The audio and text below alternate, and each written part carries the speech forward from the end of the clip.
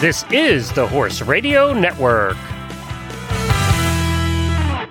This is episode 622 of the Dressage Radio Show, official podcast of the United States Dressage Federation on the Horse Radio Network, brought to you by Kentucky Performance Products, Surefoot Equine Stability Program, and TotalSaddleFit.com. On today's show, we'll get a Paradressage update from Ellie Brimmer. We're happy to have Alice Tarjan on to talk about the U.S. Olympic selection trials. Wendy Murdoch will talk about what's coming up in her product development. And our trainer tip, Reese and I talk about goal setting.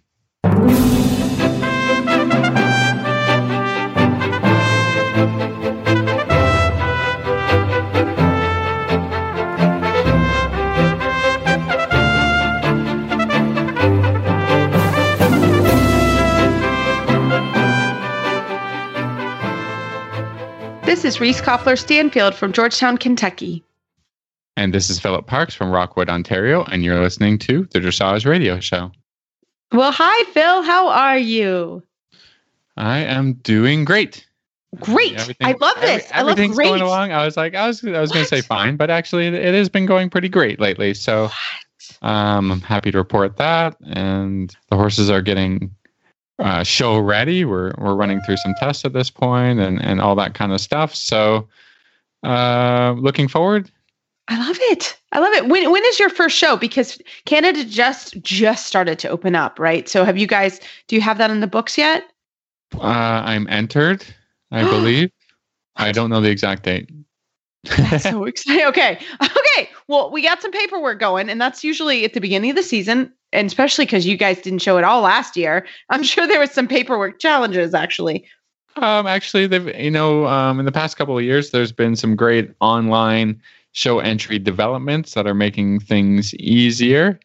It's just the problems are a little bit of online navigation and that kind of thing. But I think it's all working itself out, and we got our entries in, and stuff is looking good. So fingers crossed, we'll be okay, and We'll go to a horse show, and we'll see what it is. Yes. Oh just my gosh, I'm so excited for you guys. Just being really rusty and. Well, you will be having to deal with show nerves and stuff. That's well, I think that's normal, right? Like, I think that's very normal. I mean, you guys haven't been in the ring for almost 2 years. Once last year. I mean, it just really, and as we talk about a lot, show nerves are going to be normal for everybody. Everybody's going to have them. We're kind of getting back in the swing of things here now because it's midsummer. But it's very much that's normal. That's normal. That's the more and more I talk about it. I'm like, that's so normal. Like, I'm just not really that used to it. All the horses have upgraded. We're getting into some challenging test riding ideas and having to do more of the complicated things. More than one flying change on a line. Yes. A steeper kind of half pass, and that's a lot more difficult to kind of flub your way through, anything above third level. So we'll see. Yes. Yeah, it'll be great. We'll knock the rust off. Hopefully we'll get more than one show in this season and we'll be able to get some confidence going. That's our goal.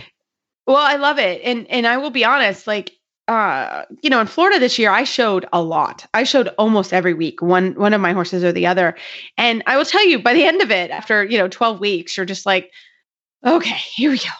You don't get nervous anymore, but I'll be honest. Horse show. Yeah. It's just another, it's another Thursday or whatever.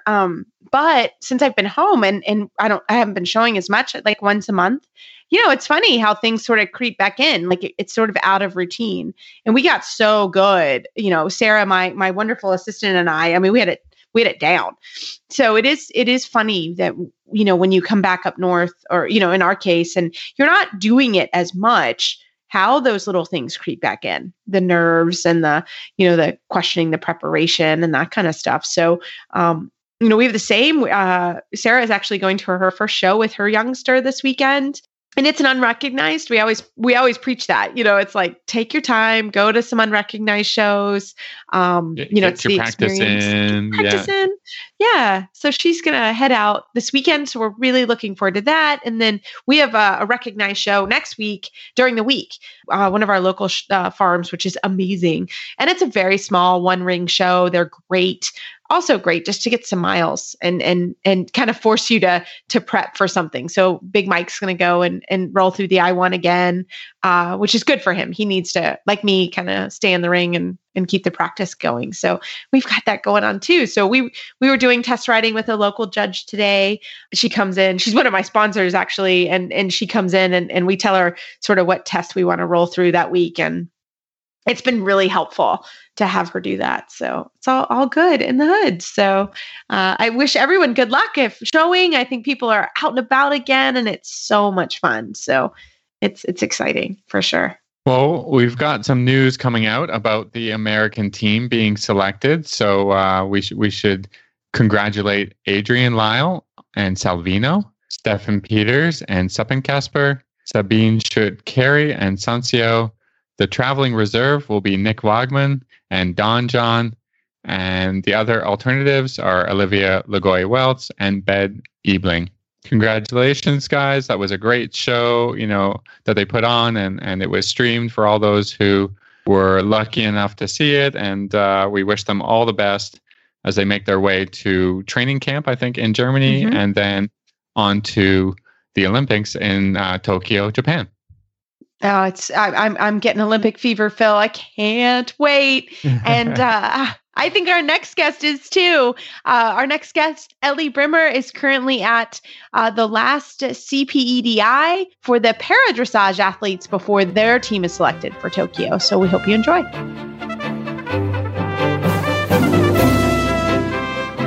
Tonight, we are so excited to have on location at the CPEDI 3-star in Tryon. We have Ellie Brimmer on the line. Ellie, welcome back to the show. Hi, Reese. Hi, Philip. Thank you for having me. We are so excited. I was thrilled that you were on location because we haven't given para a lot of love coming into Tokyo. And I was just thrilled to have you kind of fill us in on what's going on, a little bit about the selection process. Kind of fill us in, my friend, and also what's going on with you and your horses. All right. Well, I am so glad to get a chance to talk with you. So, me currently, I compete at the 3-star level. I have a 8-year-old Danish warm blood gelding, and we decided to take a little break this winter to work on some training, do some boot camp at home, and work on self-carriage and all that good stuff. And so we're still kind of in that process. And the plan is to kind of start bringing them out again next fall. But, they're horses, and sometimes we need to take some time with them to develop them. So that's plan A, B, C, and X, like all over the place. Yes. So I love it. That's so cool. So that's where I'm at. But, I decided I really wanted to come up and see the competition and be supportive. My personal coach, Andrea Woodard, is here with Roxanne Trunnell, so I wanted to be supportive of them and decided to take a little mini vacation for myself. So I am up here. And so the selection process. So this is our final show in the United States for para. It's a CPEDI 3-star. It is explicitly a selection event. There are ways in our criteria where if somebody wasn't at the show, they could get on the team. But this is a very important show for our riders to be viewed. And we have a good showing. The team that was picked for the 3-star competition, all of our 3-star competitions are run like Nations Cups. So even if there are no other teams, we have a team designated. And that would be Roxanne Trunnell and Sydney Collier in grade 1. And Becca Hart with El Corona Texel in grade 3. And Kate Shoemaker with Solly in grade 4. And I guess going how a team is picked gets a little tricky because able-bodied, you just have everybody doing the Grand Prix, right? So everybody's running the same test. So that makes life a little more easier. You're always comparing apples to apples. And in para, you have 5 grades. So things become a little more varied. You have to compare apples and oranges and grapefruits and blah, blah, blah. So there are some rules in picking a team. Currently for Tokyo, we have 3 members to a team. There has to be 1 grade 3 or lower out of the 5 grades. They're considered the more disabled of the group. And then there can't be more than 2 riders from the same grade. So you couldn't stack your deck with all grade 1 riders because those traditionally have higher scores.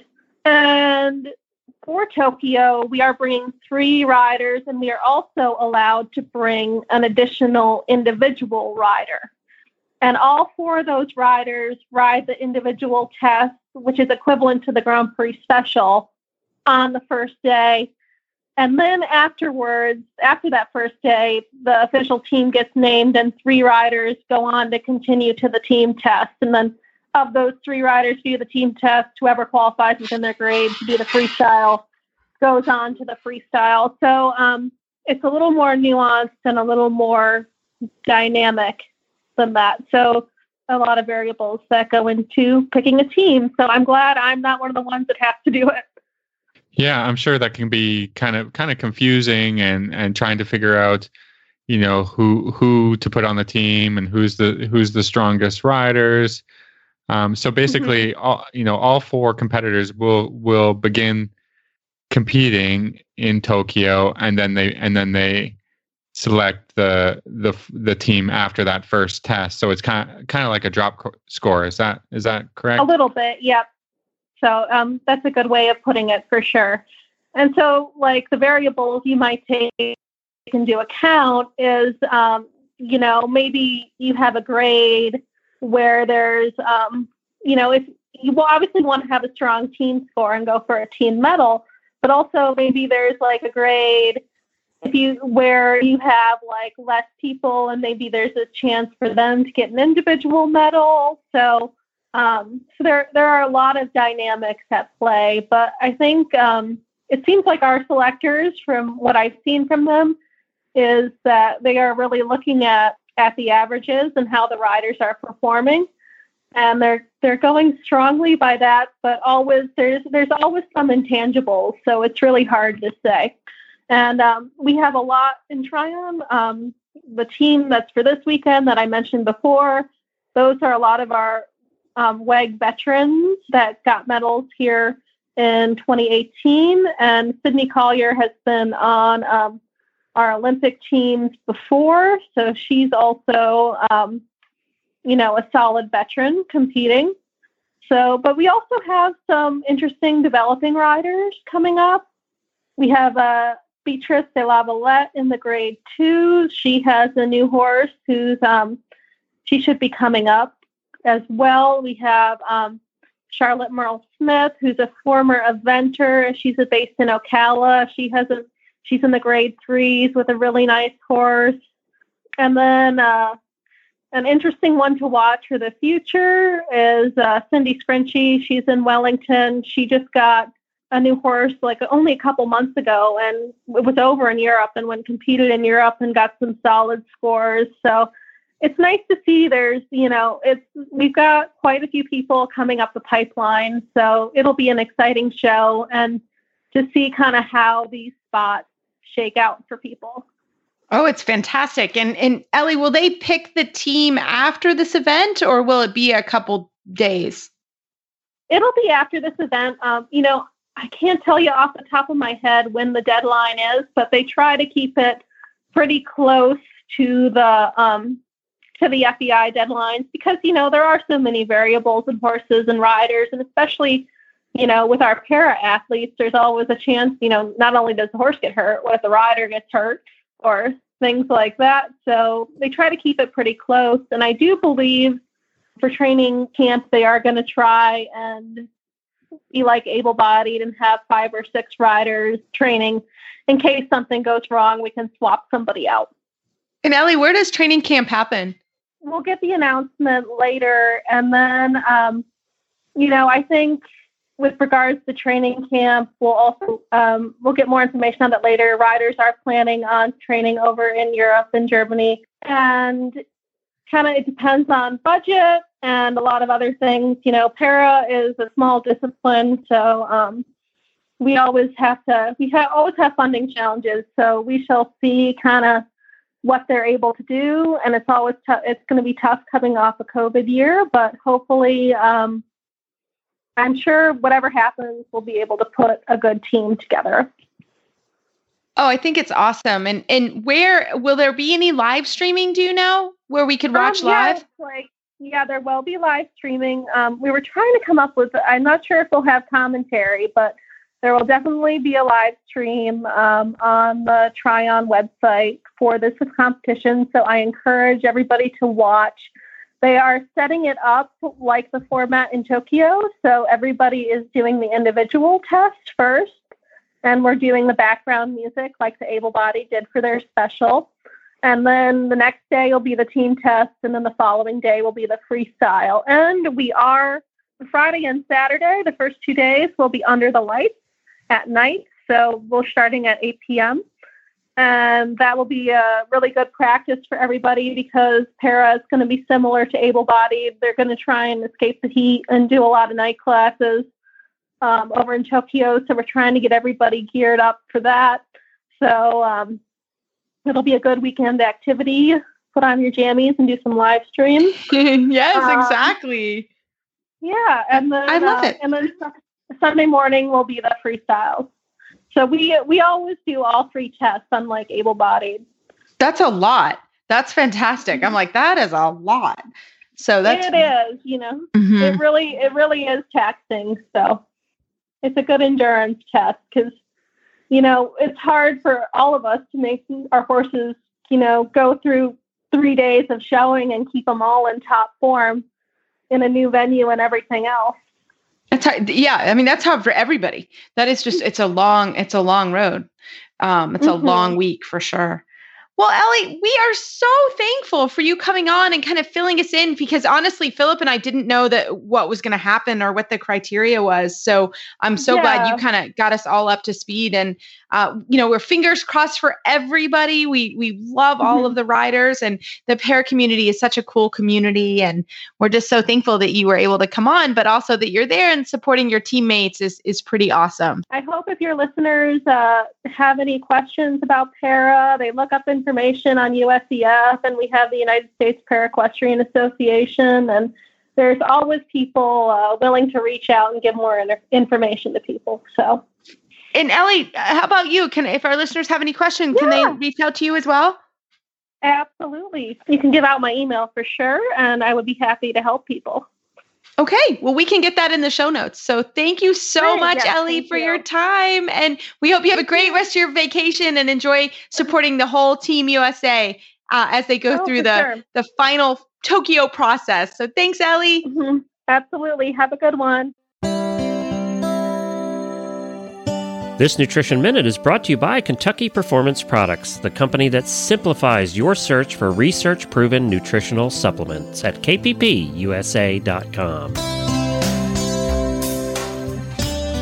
Have you heard of Saccharomyces boulardii?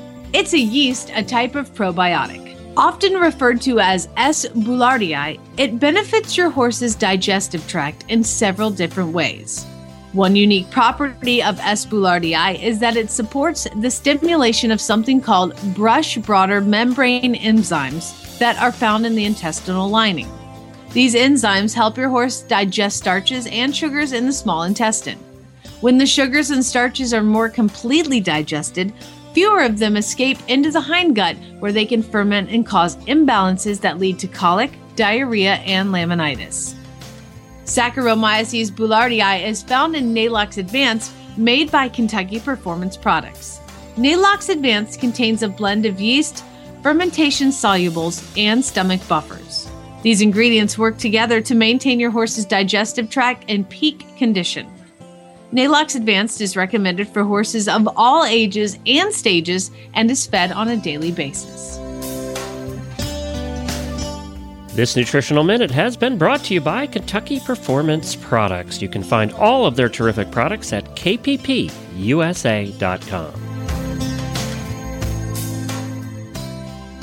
Well, tonight I am so excited to have Alice Tarjan on the line. She's coming off of an amazing Olympic test event with her mare Candescence, also called Vixen. Welcome to the show, Alice.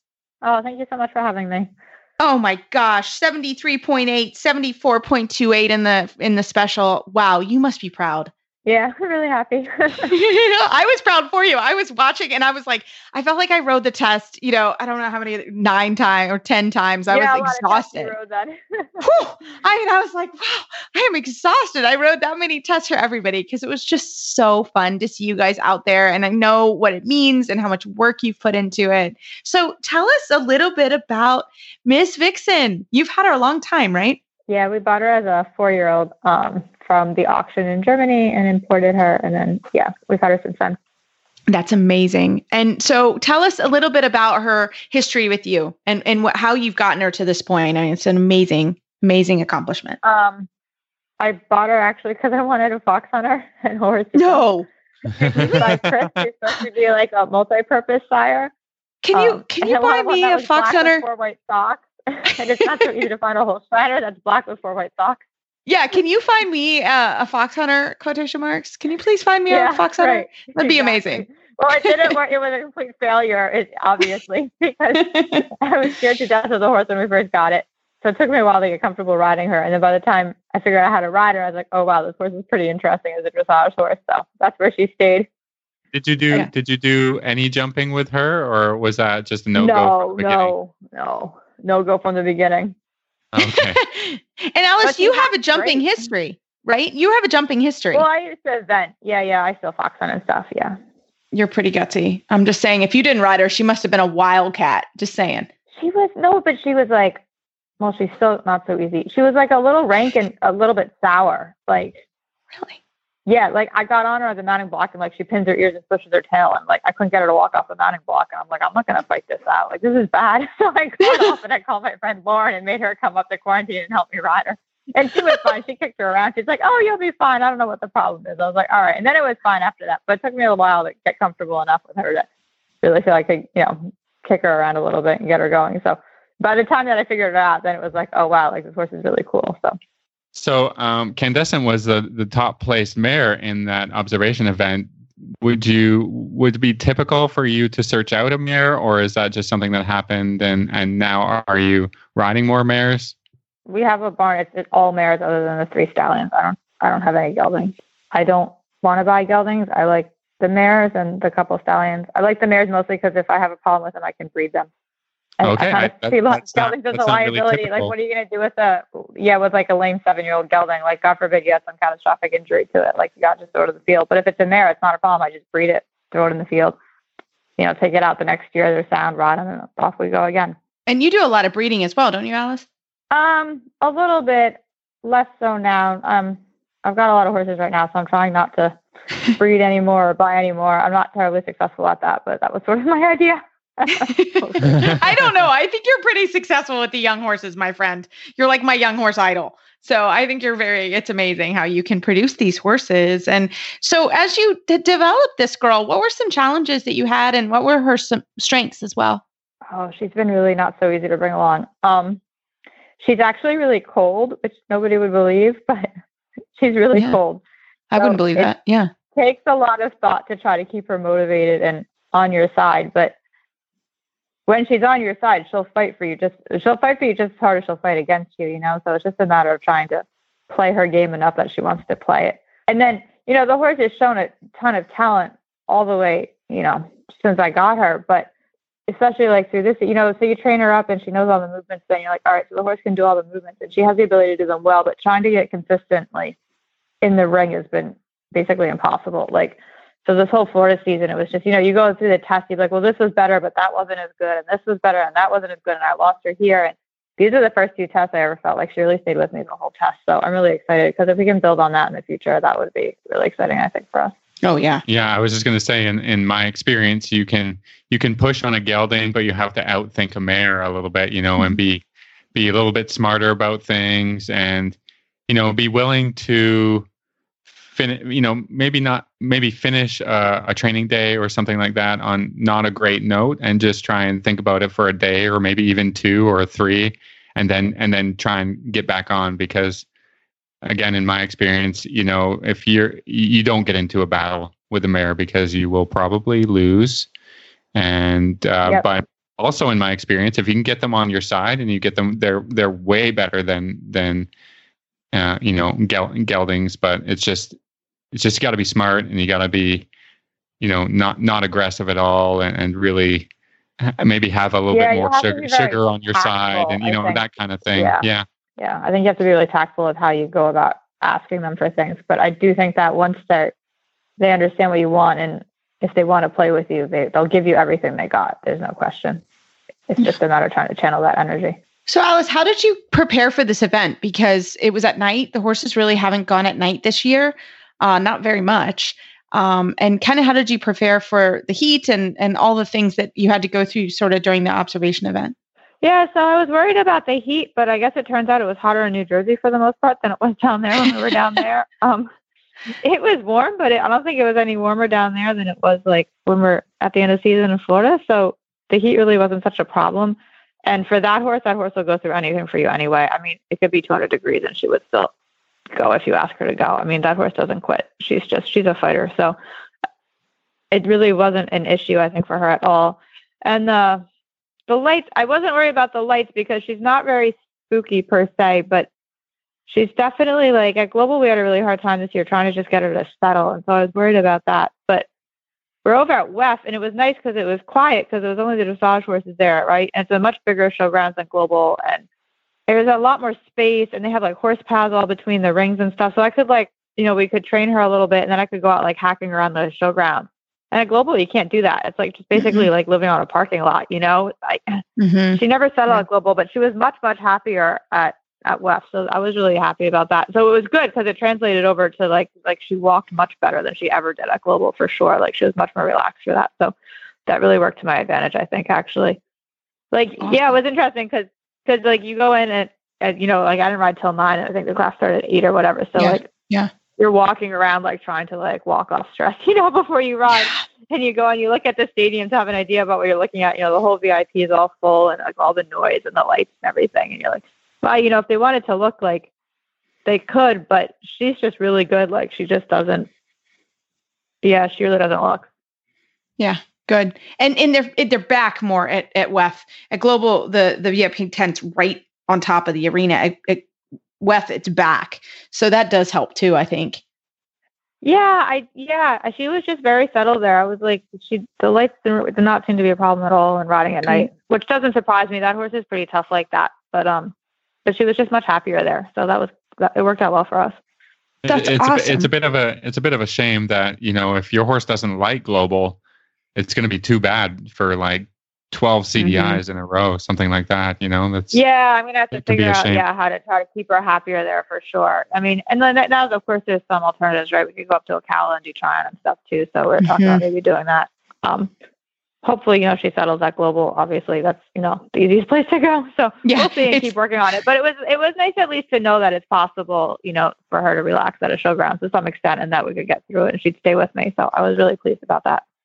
Fantastic. So what's the plan now with her? She's out in her field. She's hanging out. I'll probably hack her a little bit next week and then start putting her back to work. I think we'll probably try to go to Chicago, for the Grand Prix Championship in August, and then go from there. I don't really know. I guess we'll see how she goes and decide from there. Is Devon a possibility in the fall? Yeah, we could do Devon. We're talking about maybe doing regionals in Kentucky or something. Or like I said, because then there's also like the CDIs, right? There's Ocala and Tryon. So I don't know. I guess we'll just see how she's going and how the other horses are going and what direction we want to go in. Yeah, because you have a whole string of more. You have more horses, don't you? Yes, there's lots of other ones. She's not an only child. So. Yeah. She is not an only child. Well. No. Yeah. I'm like, you got lots of other ones. I love it. So Alice, explain to everybody, just because after the observation event today, they pick the team, right? So can you kind of explain to everybody sort of what happens now with the team going to Tokyo? Because you frankly know better than we do. from what I understand, they're gonna send 4 people are gonna fly well, they're gonna send 6 people over, right? So that's the 3 people on the team. Nick is the reserve, and then Olivia, and then Ben. They'll send those 6 over to Europe, and I guess maybe Olivia and Ben are going to do Rotterdam, but I'm not sure.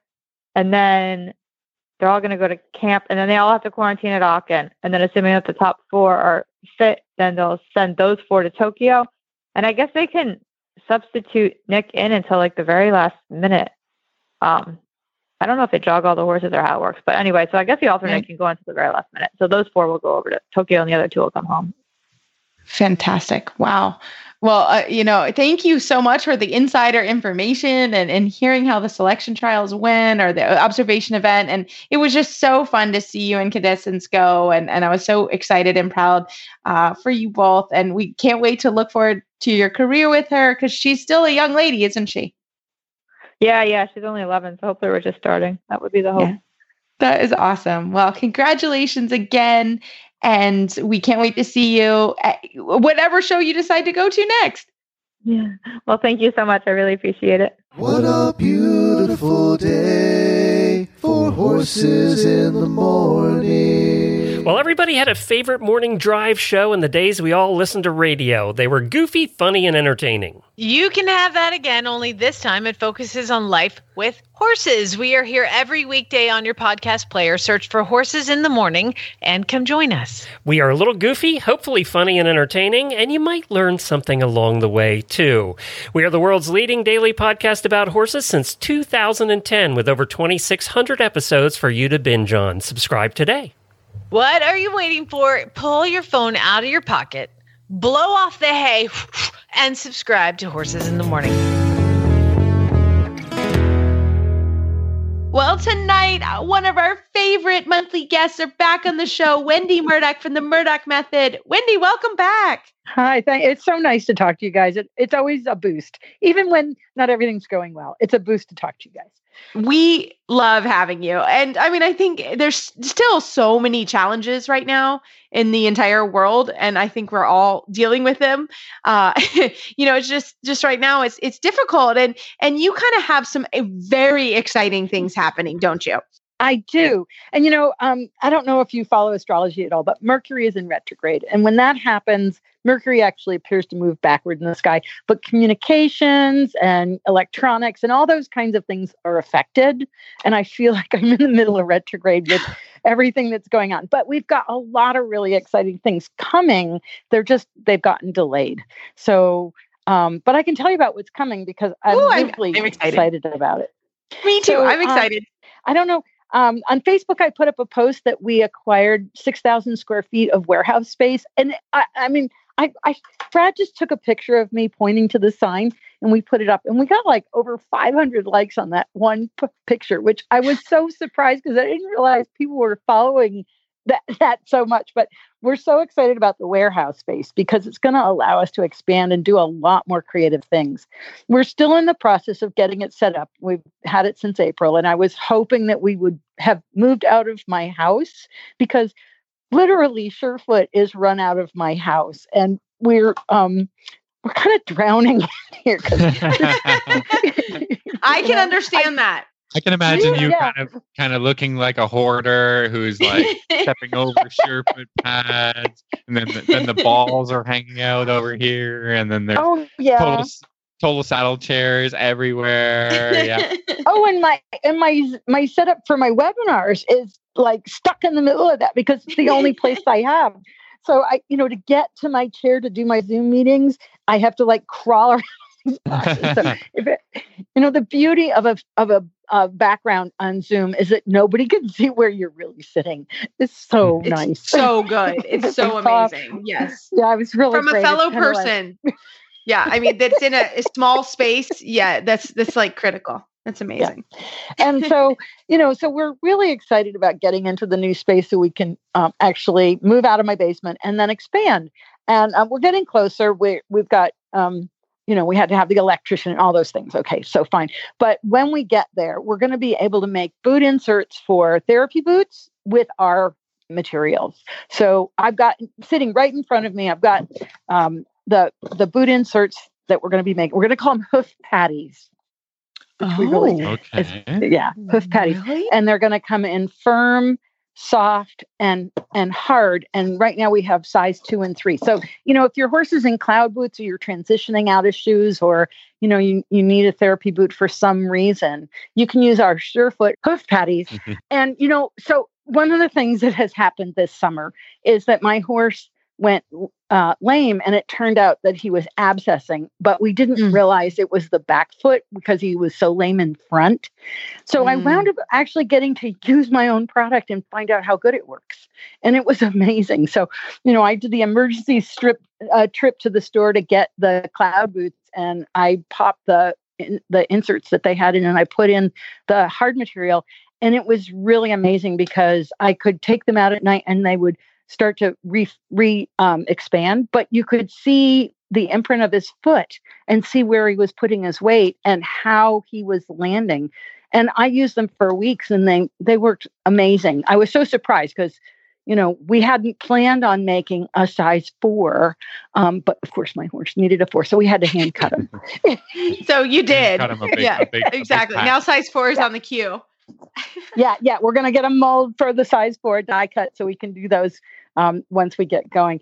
So we're a little behind in production because we bought the clicker press, which is the thing that's going to help us mass produce these. And when it said, don't load on top, somebody loaded stuff on top. And when we got it, all the controls were broken. So I know it's just a shipping issue.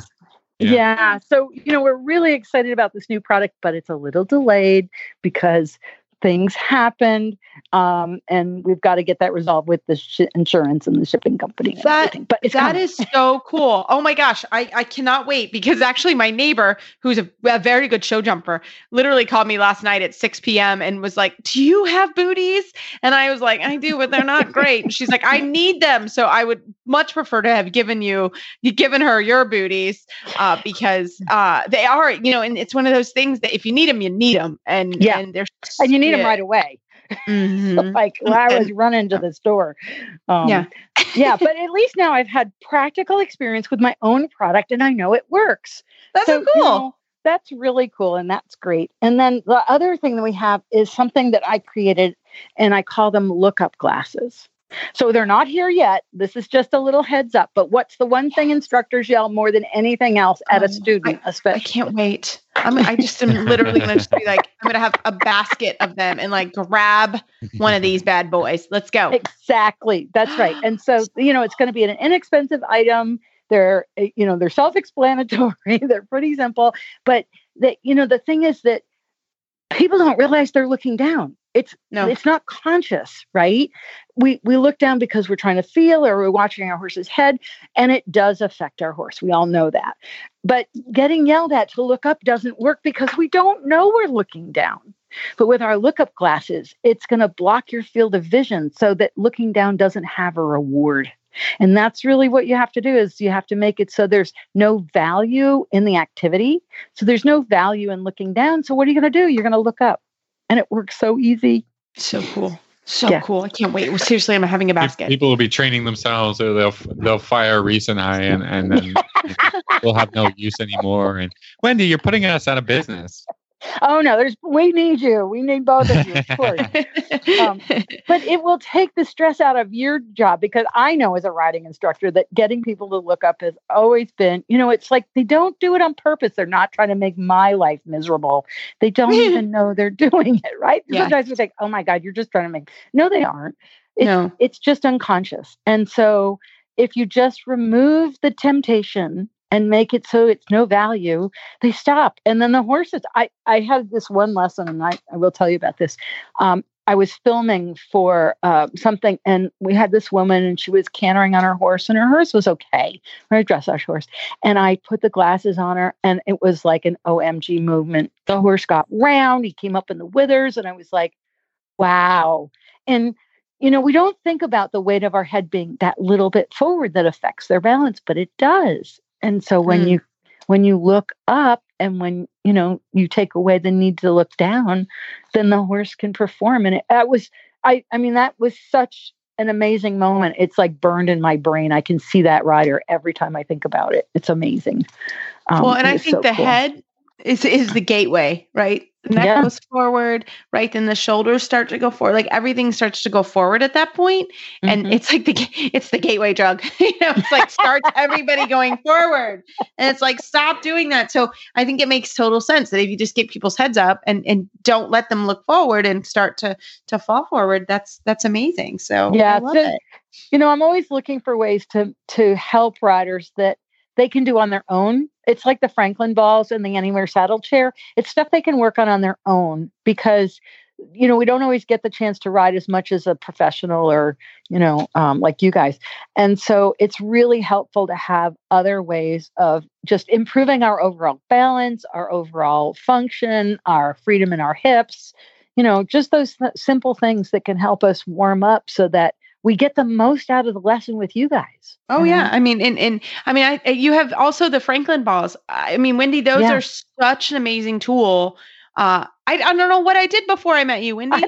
I really don't, because, all of these are tools that you've developed, and figured out ways to help people. And once people feel it and feel, their seat moving better or sitting in a different angle that you're actually more comfortable. Once you start to feel that.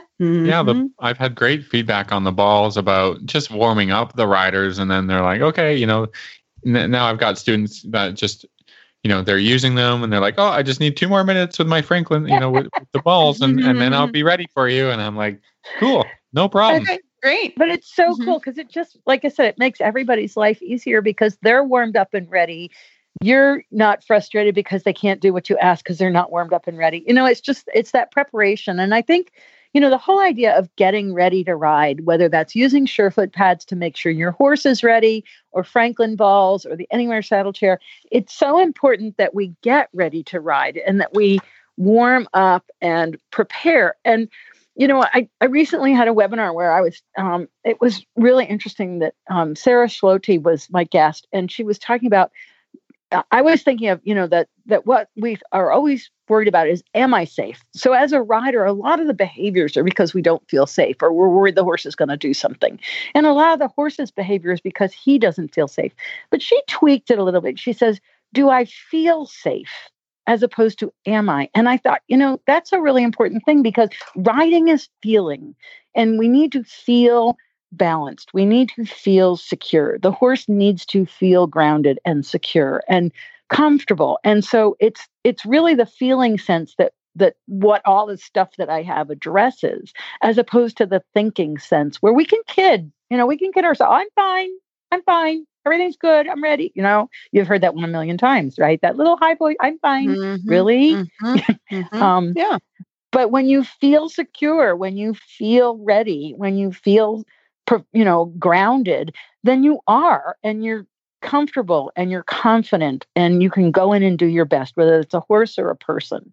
And so much of what I'm about is helping people and horses feel secure and balanced. And that's the key, because then you're available to perform, you're available to communicate, you're available to be a partner, you're available to listen, to be able to, do what the instructor says. But the minute you don't feel safe or secure, then there's a part of your nervous system that is always buzzing around on that, and you only hear half of what the teacher says. Yeah. No, it's so true. It's absolutely true. Once you're balanced in the saddle, everything helps, and that helps your confidence. And once you have, it spirals everything in a positive way. So I think it's so cool. I love all of your tools. And so kind of give us an idea, when will these products be available? When do we kind of keep an eye out for them? Okay. Heavy sigh. You heard the heavy sigh. I heard the heavy sigh. Okay. Yeah, I did. So the lookup glasses, those should be available in July, because I know that they're on their way, and we just have to finish up the packaging, right? So they should be available pretty soon. We're trying to get the clicker press fixed so we can make the boot inserts. So I can't quite give you a date, but maybe let's hope by August, because we have to resolve that. The Surefoot pads, those are available. So of course you can always get Surefoot pads for your horse. taught some lessons the other day, and there was this one horse who was imported from Europe, and he was terrible for the farrier until they did Surefoot. And then now he picks up his feet and says, "Here, you want my foot?" And he's a young guy, kind of a little that's great. Yeah. And, I just love hearing those stories, because that's, that makes my heart sing when I know that there's a horse out there that's in better balance and happier about what we need. So that's great. So Wendy, where can we find the products? So you can find everything on murdochmethod.com on the shop. And that's where all the training aids are for the riders and the Surefoot pads. When we get new products and they're up there and ready to go, we'll put them up there. And of course, if you join my mailing list, if you just go to murdochmethod.com and join my mailing list, you'll get an email every week that lists all the webinars that are upcoming for that week. I have some great guests lined up. I'm just, I had no idea. I've done over 215 webinars. Wow. Yeah. Wow. So they're all available on the Surefoot Equine YouTube channel. But if you subscribe to my newsletter at murdochmethod.com, then you'll get an email. And then when the new products are ready, it'll be in the email, because I'll just announce it right there. And of course, on Facebook, Murdoch Method and Surefoot Equine. So that's where you can find me. Awesome. Well, Wendy, we can't wait for everything to get in. And next month, it will be a new month. And yes, we'll be out of Mercury retrograde. It'll be a new month, and I'm really looking forward to it, so that we can get onward with things. Onward. I love it. Well, Wendy, as always, thanks so much for coming on the show, and we can't wait to hear next month. Yeah, great to talk to you guys. So, have a good month, and we'll talk to you next time. Well, Phil, we were just talking with Wendy about different aids that help riders feel the right things. And we are such a fan of the Total Saddle Fit Stability Stirrup Leathers, because they help with that. And I think that goes right on brand at this point for us. And they're a fantastic product. And they really do make a difference in how your leg is more stable on the horse. Yeah, I think the products from Total Saddle Fit are great because they're not exorbitantly expensive either. Mm-hmm. So, you can get something that's going to help your riding with the stability stirrup leathers, and they're not going to cost you an arm and a leg, and they're not going to wear out, because all the products from them are well made, great quality leather, all the great things that we look for in products. Yeah. Exactly. And we have told everyone, which is really important. I did it again this week. Check your stirrup leathers, because you really do, they are something that you will replace over time. For any good quality, you still have to pay attention to it, or your holes. I pulled someone's, we were changing the stirrups, and I was like, oh my gosh, like, this is not good. You need to fix this. So they're a great resource. So check out totalsaddlefit.com. They do a great job just in there. Make sure that all the products are fantastic quality, good price, and they will help keep your leg more stable. So we really hope that helps.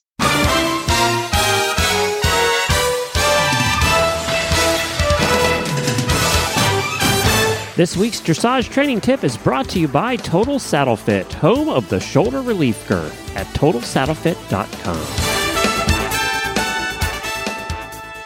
Well, Phil, for this week's Total Saddle Fit tip of the week, we've got a question that kind of arose from a webinar I did for the Arkansas Dressage Society. I had one of our listeners reach out and ask if I would come on, and I've done that for several clubs during COVID times, and I'll still extend it if we have a listener that wants me to come on and do a webinar, or I have a couple lectures that I can do. And I really enjoy that. Everybody seems to have a glass of wine. I hold off on the wine, but, and enjoys kind of sitting and chatting. And I did one on goal setting. So we had some questions come through, and I sent them to Phil and said, we should keep these for when we do our Total Saddle Fit tip of the week. So Phil, you've got a great question for us. Yeah, this is something that maybe we haven't covered before, and it's sort of an interesting question. It's about how do you keep yourself from setting unrealistic goals for your horse? So yeah. I really like that one, because we want to be setting goals, we want to be achieving goals, but we have to be sure that they are realistic, especially as far as our horse is concerned. That we don't think that we're going to be somewhere where we're not going to be, or and it's kind of a great discussion. Well, I think it is true. I mean, I think goals, by nature, you want. I think there's different ways to set goals, right? I think there's goals where you say, and I ask my students, or when I meet a new student, I'm like, what are your goals? What's your big goal? What dream big? What is it? Olympic Games, Young Rider Championships. I mean, what's the big one? What are we going after? And then I start to ask students to sort of narrow them down. And sometimes people set goals like, okay, I want to get my bronze medal. That's a very common goal that I think you and I get quite a lot, Phil. And I say, okay, awesome. I love that. Bronze medal. Then you have to start looking at the details. Like, okay, well, what kind of horse do you have? Are you able to ride that horse more than once or twice a week? And then you start getting pretty specific about getting to the bronze medal. I always talk about, and I saw this narrative on Facebook, and I love it because it was two different ladders. One ladder had very kind of tightly or very close rungs. So you would take one rung and go to the other one. The other ladder had a rung that was too high for the person to reach.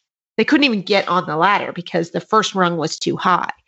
And I loved that analogy because that's the same with setting realistic goals. Like, you need to start with, is your horse able to even reach that goal? If you have a horse that is not going to do a flying change, then that horse, it's not realistic to say, I'm going to be able to do that this year. Because if you need to teach your horse a flying change or fix a flying change, then that's a totally different ballgame, if that makes sense. So I think when you set goals, first of all, you have to have sort of the right horse.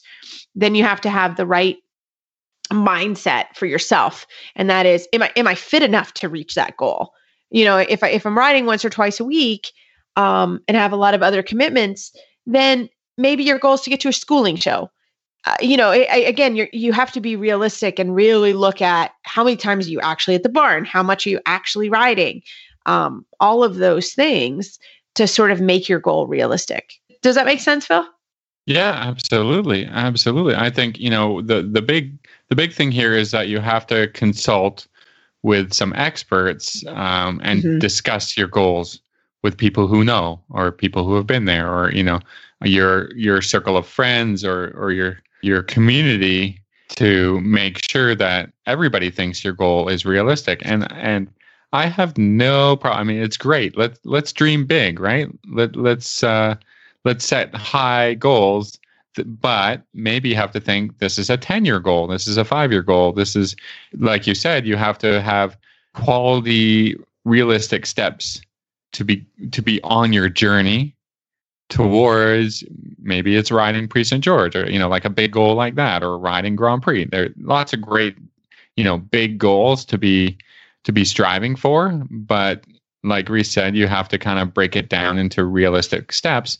And you need to talk to your trainer about what your goals are and whether they're realistic, as far as, the horse that you have, and what are your dreams for that horse. And, so you can set some goals for yourself as a rider, but maybe not specific to your current horse. That's great too, right? And then your trainer is going to help guide you into what they think realistically the horse that you're riding right now can achieve, so that, your expectations on the horse are not, too big or too much pressure on the certain horse. And, we say this, everybody says it, it's not really about achieving that big goal. You want to be able to do that, but it's about the journey there, and you have to enjoy it, and your horse has to enjoy the process as well. So, riding is hard. Riding is a really difficult, dressage is a difficult sport because there's two of you involved in the, in your goal setting and your planning and what you want to achieve. So I think that's a really important discussion to have with your trainer, because there's certain situations you can ride one horse for 10 years and it's not going to make Grand Prix no matter what you do, but you can have a success and achieve a lot of great things on the way there. And then perhaps you have to have a tough conversation with your coach about when it's time to move on from that current horse, or what you're going to do with that. So again, your community is great for providing you with feedback and setting realistic goals and being able to set achievable goals. Very good. Very good. Well, Phil, as always, we love email and Facebook shout outs. We love when people reach out to us. We're here. We're trying to develop this community, and we love all you guys, and we love our interactions. And our last final announcement is, don't forget our book club book, which everyone is loving. And this is it's a timely book. It's John Haim, Ride Big. And we hope you guys are reading it, and we're going to do our review soon. So keep that in mind. Well, as always, you can find our show notes and links to today's guests on our website, dressageradio.com. Like us on Facebook, just search Dressage Radio Show. Follow us on Twitter at Horse Radio. My website is maplecrestfarmky.com, and my email is reese@horseradionetwork.com. I think the best way to try and find me is through Facebook, or my email is philip@horseradionetwork.com. I'd like to thank our sponsors for allowing us to put on a good show. That's Kentucky Performance Products, Murdoch Method, and Total Saddle Fit. Don't forget to check out all the other shows on the Horse Radio Network at horseradionetwork.com. Everybody, keep your heels down and your shoulders back, and we look forward to talking with you next week.